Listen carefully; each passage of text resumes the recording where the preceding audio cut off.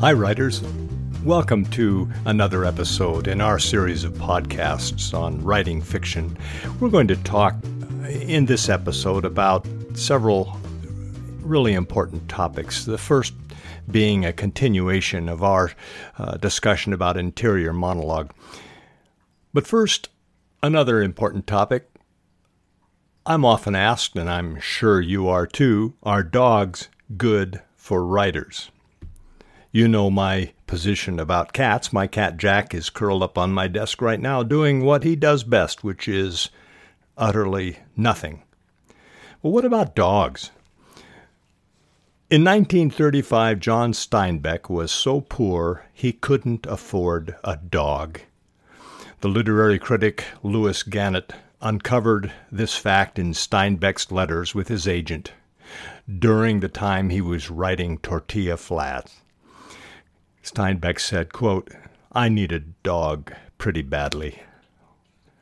End quote. Isn't that wonderful? He continued, quote, "Apparently we are headed for the rocks. The light company is going to turn off the power in a few days." End quote.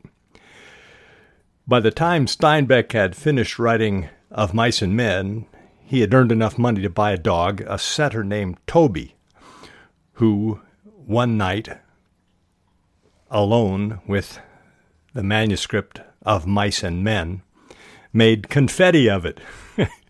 He chewed it up. Steinbeck wrote, quote, 2 months' work to do over. There was no other draft. I was pretty mad, but the poor little fellow may have been acting critically. I didn't want to ruin a good dog for a manuscript I'm not sure is good at all, end quote, John Steinbeck said.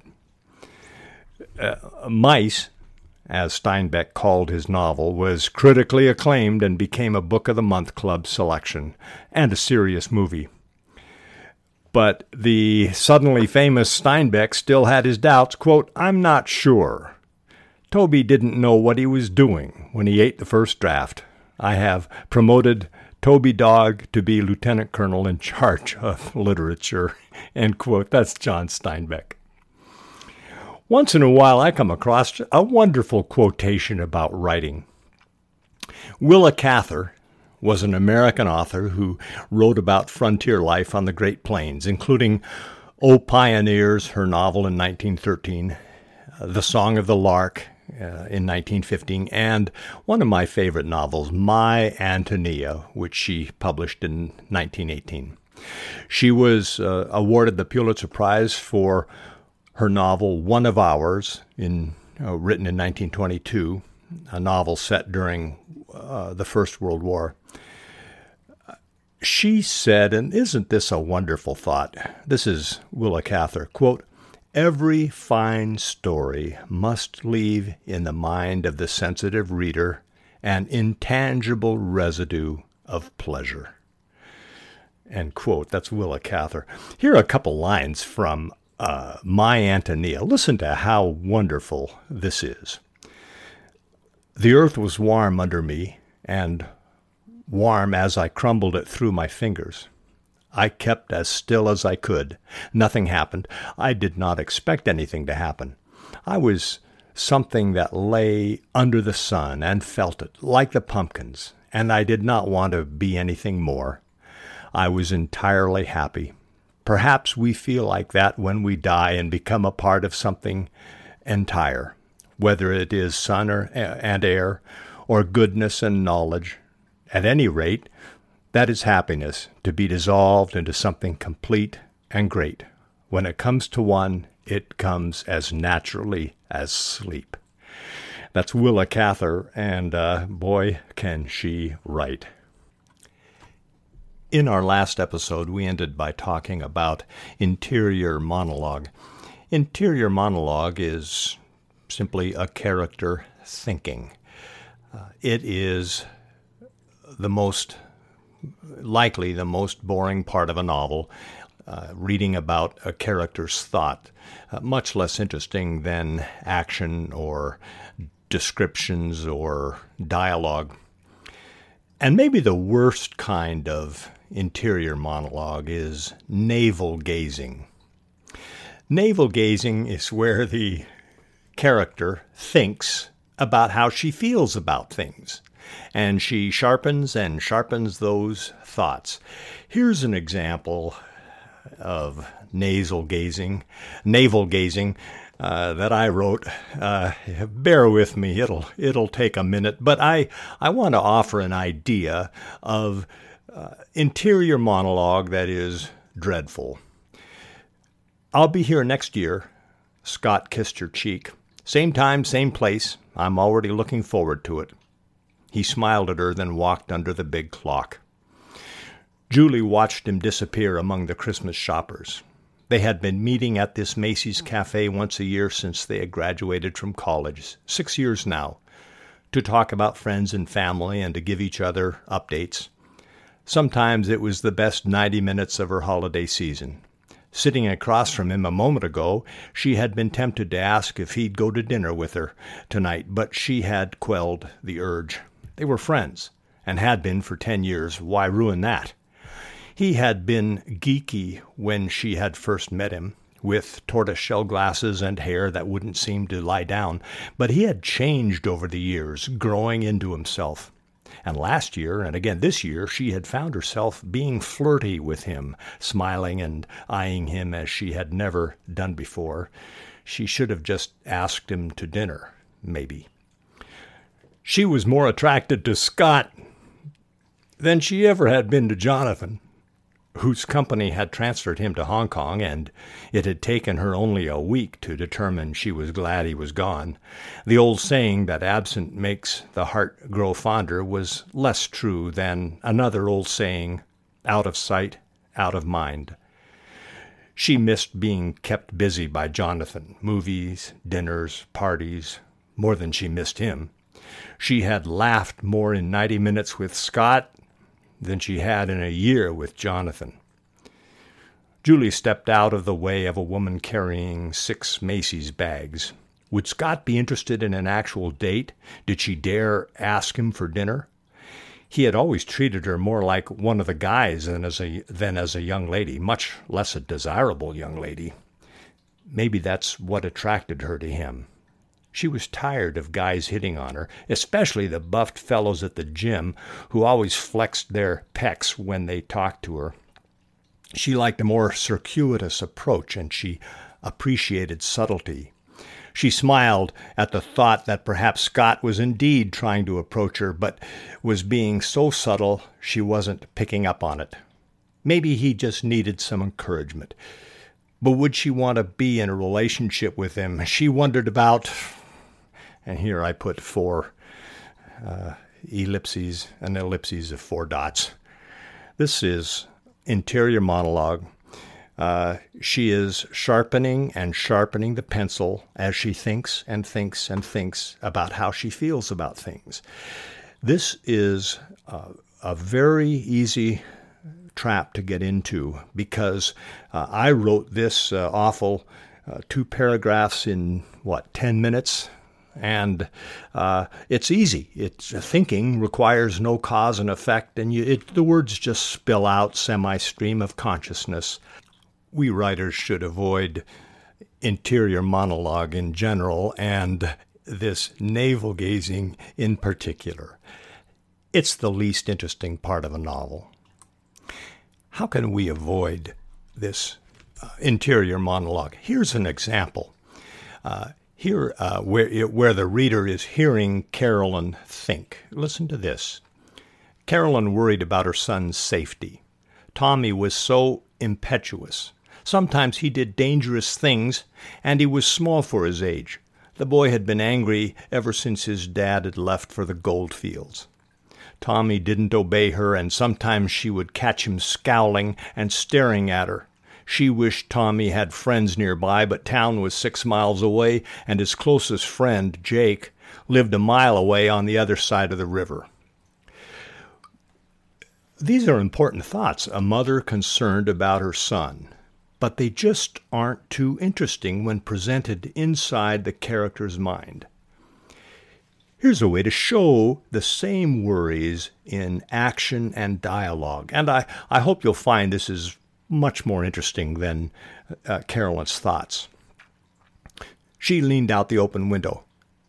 "Tommy, get away from that fire. That stump is going to burn all day and night, and don't you get too near it." Her son stared at her, then stepped closer to the bonfire. "Didn't you hear me?" She crossed the parlor, lifting her apron so it wouldn't trip her, and ran into the yard. "You get away from there." She grabbed him by his suspenders and yanked him back. "Dad would let me tend this fire." He tried to swat her hand away. "He taught me how to burn these stumps and clear this field." "Your dad isn't here." He was wearing hand-me-down wool pants.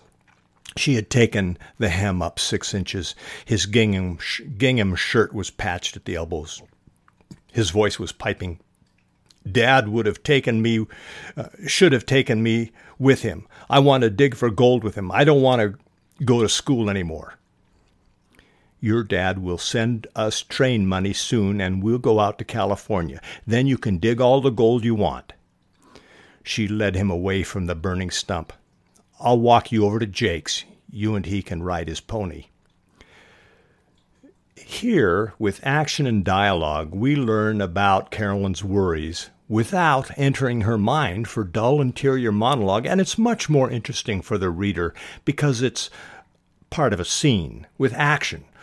The fire, her running out into the yard, Tommy trying to swat her hand, and tense dialogue. We've shown the reader her worries in action and dialogue. Sometimes, though, interior monologue is unavoidable. What if you can't find a situation to show what the character is thinking, to show via action and dialogue the character's thoughts? First, make sure the thinking is important. The character wondering whether to add mayonnaise to her sandwich isn't worth forcing the reader to listen to her think about it. If the thoughts aren't important, leave them out. In particular, avoid excessive introspection. And second, make it short. Make the interior monologue short. Readers are smart, and they will intuit much of what the character is thinking with just a clue or two, without the writer setting it out in long paragraphs of interior monologue. And I want to mention a subset of interior monologue, and I admit it's a pet peeve of mine, and that's dreams. Reading about dreams in a novel. What's worse than interior monologue? Dreams are. Once in a while in a novel we're reading, a character will start dreaming and the reader has to read along with the dream. Let me suggest that we not use dreams in our novels. I view them as weak for a couple of reasons. First, interior monologue, character thinking, is usually the least interesting aspect of a novel. Here again is Jack Bickham's wonderful sentences, his definition of a scene. It's a segment of story action written moment by moment, without summary, presented on stage in the story now. It is not something that goes on inside a character's head. It is physical. It could be acted out on the theater stage. It could be put on the theater stage and acted out. I've mentioned before, those are the best sentences about writing I've ever come across. Dreams aren't just interior monologue. They are uncontrolled interior monologue, meaning that not only does the reader have to listen to the character think, the reader has to listen to the character think a dream. To be credible, a character's dream needs to be dreamlike, flighty and weird. If a character's thoughts are the dullest part of a novel, then the portrayal of a character's dreams, which aren't too connected to the story's reality in order to be credible as a dream, are even duller. Remember the last time someone said to you, "I had the weirdest dream last night. I was standing by the edge of a cliff and..." Didn't you want to raise your eyes to the sky and say, "Please spare me this"? The dream might be interesting to your story's dreaming character, but a dream can't be made interesting because it's a dream. The second reason dreams are a problem in a novel is that fiction asks the reader to suspend disbelief. The reader is sitting in a chair reading a novel, and the reader knows that the story isn't really happening, that it's only words on a page constructed in the reader's head, a series of images. But the reader suspends belief because she wants to enjoy the story as it unfolds. But a dream asks the reader to suspend disbelief twice, once for the story and then again for the dream. The dream is fiction within fiction. This double suspension is often too much for readers. It brings their heads up from the page. Most importantly, agents and editors flip through pages containing dreams. They simply aren't interested. Why do some writers like to insert dreams in their stories? They're easy. They aren't encumbered by cause and effect that is critical for fiction. Cause and effect require careful plotting. Dreams can just be plugged in without origin or consequence. So they're easy to tap out on our keyboards. Now, there are, of course, exceptions to this caution about dreams. If the character is Orwell in C.S. Lewis's Till We Have Faces, a retelling of the story of Cupid and Psyche, and Orwell's dreams are messages from the gods, then maybe a dream sequence is fine. But this is an exception. I think we as writers should avoid writing in our novel and short story about our characters' dreams. Please allow me a moment of self-promotion. My new novel, Fagin and Miss Havisham, is now available at Amazon. It's there for e-readers such as the Kindle, and soon it'll be in the print version and an audio version. The publisher is Creative Texts, an independent publisher and a good one.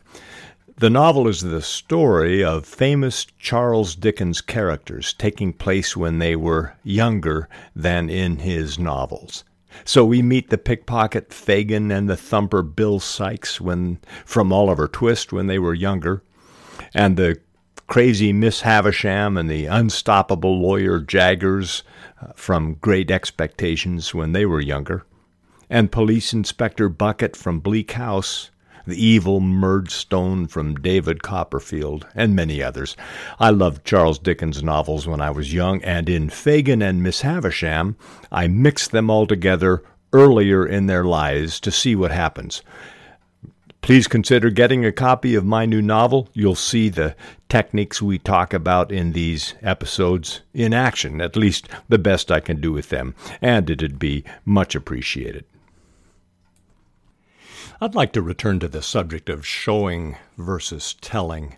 It's such an important technique for writers, and I like the topic. As I've mentioned, my favorite sentences regarding showing and telling to display to me at any time the difference is, his arm itched. That's telling. He scratched his arm is showing. We should show almost all the time, as much as we can, because it is much more involving for the reader than telling. But there's an exception. It's not necessary to show all the time. Here is one of the most famous sentences in literature, Dickens's description of Scrooge. But he was a tight-fisted hand at the grindstone. Scrooge, a squeezing, wrenching, grasping, scraping, clutching, covetous old sinner. That's Charles Dickens. Isn't that fabulous? I wish I could put sentences together like this. It leaps off the page, and it's telling rather than showing. Sure, Dickens goes on in A Christmas Carol to show Scrooge as all of these things, but this sentence sets out Scrooge's personality in a few vivid words. There are times not often, but there are times when telling is appropriate and useful. Well, when is that? First, when a lot of information needs to be delivered to the reader quickly. Jones had $1,000 in hundreds in his wallet, a K-bar knife strapped to his ankle, and a pair of brass knuckles that had doubled as his key fob in his pocket.